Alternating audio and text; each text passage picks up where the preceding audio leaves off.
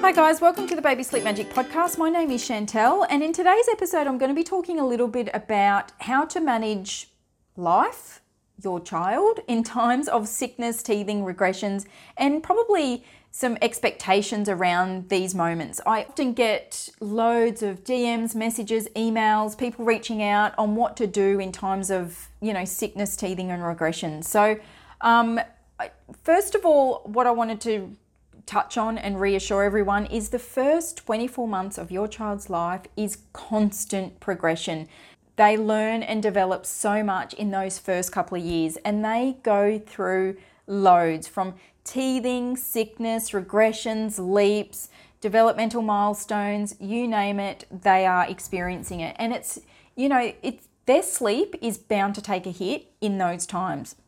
And that's expected and that's normal. But what you don't want to do is have that as an excuse, I suppose, to some degree, to go off track with your sleeping. Their sleeping is going to go off track, in those times regardless. But what you don't want to do is stay off track.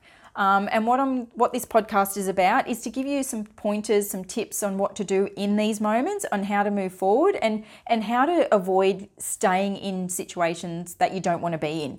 So look, my biggest tip here is in these moments, to offer as much comfort as you need to, but, this is my big but, as less as possible.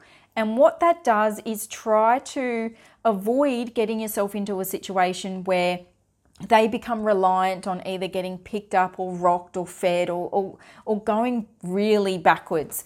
Of course, you're going to need to offer comfort when they're not well or when they're going through some type of something. You're going to need to offer comfort. And you've got to remember, our children are humans just like we are. We as adults have bad days and we don't even know why. Some nights we just go to sleep at night and we just toss and turn and we just don't get a very good night's sleep.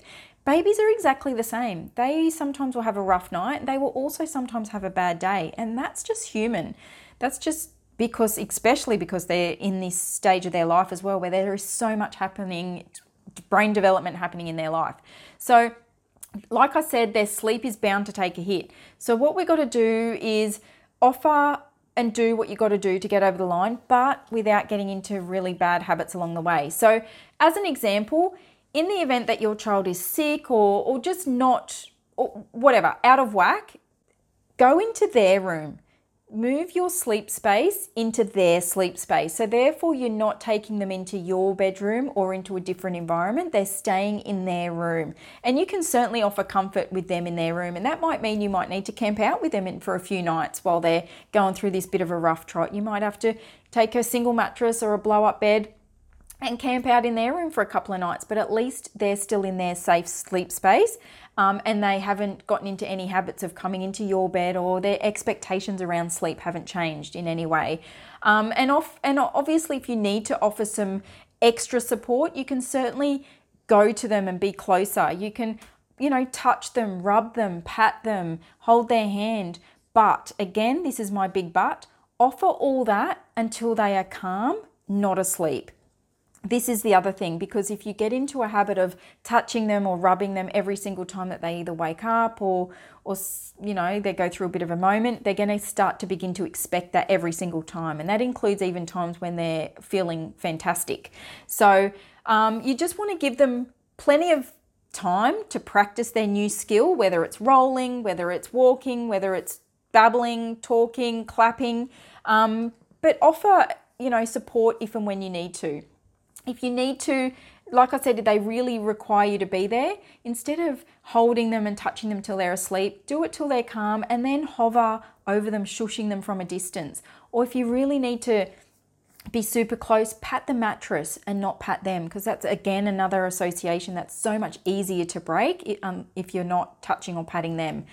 And at the end of the day, just remain calm and patient, because babies feed off our energy. And, and no matter how bad things get, just remember, at the end of the day, everything is fixable. Inside the Baby Sleep Magic app is everything you need to know for whether it's getting back on track or setting up healthy sleep habits to begin with, or implementing some type of sleep training. Everything you need to know is inside the Baby Sleep Magic app.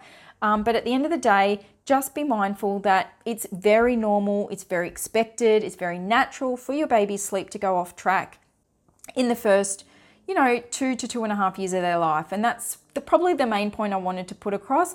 They will go through ups, downs, good, bad, and in some cases they might not be going through anything. There might not be any reason for them to be having a bad day but the fact the sky is blue. And that is, again, another typical example of them being a little human just like we are.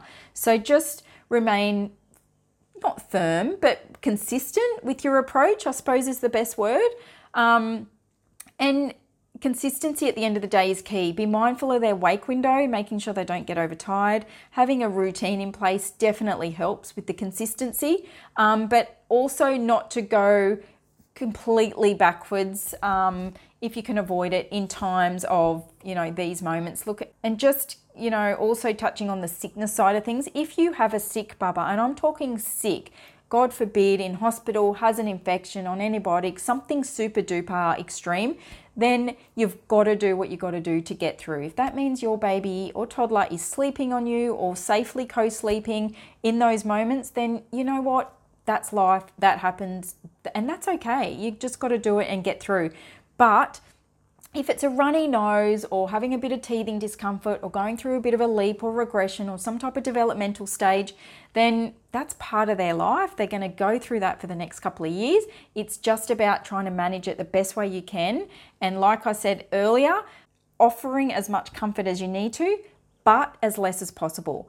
So I hope that gives you a bit of an overview and it gives you some tips on what to do and how to move forward in these tricky times. Thanks again for listening and stay tuned for next week's episode.